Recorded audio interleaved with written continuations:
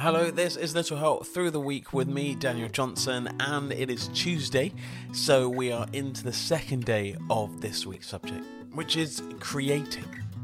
Yes, making something from your imagination, your vision, your ideas. It could be pottery, it could be art, it could be something completely and utterly random, but it's about creating something that didn't exist before. Now, do you know what that is? No? Well, if you don't know, that's completely fine. But if you do, then get on and do it. Yesterday I asked you to come up with an idea of what you wanted to create. Maybe a couple of ideas and you can lean into one of them.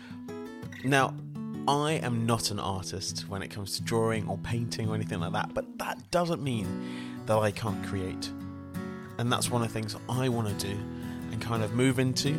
Now you can start a class, you can do stuff from home, we've got YouTube, so there's so many things that we can learn about just how to do and how to get started. That's the hardest thing, is getting started.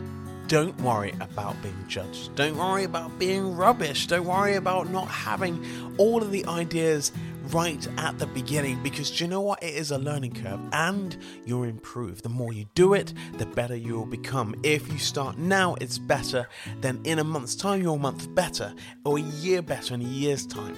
But if you don't start and you don't get these things out, then you're always thinking, oh, I should have done that.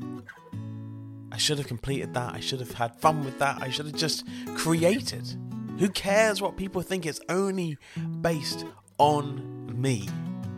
So I want your creative juices to get flowing, and I want you to pick something that you're going to do for the rest of the week and moving forward. Back tomorrow.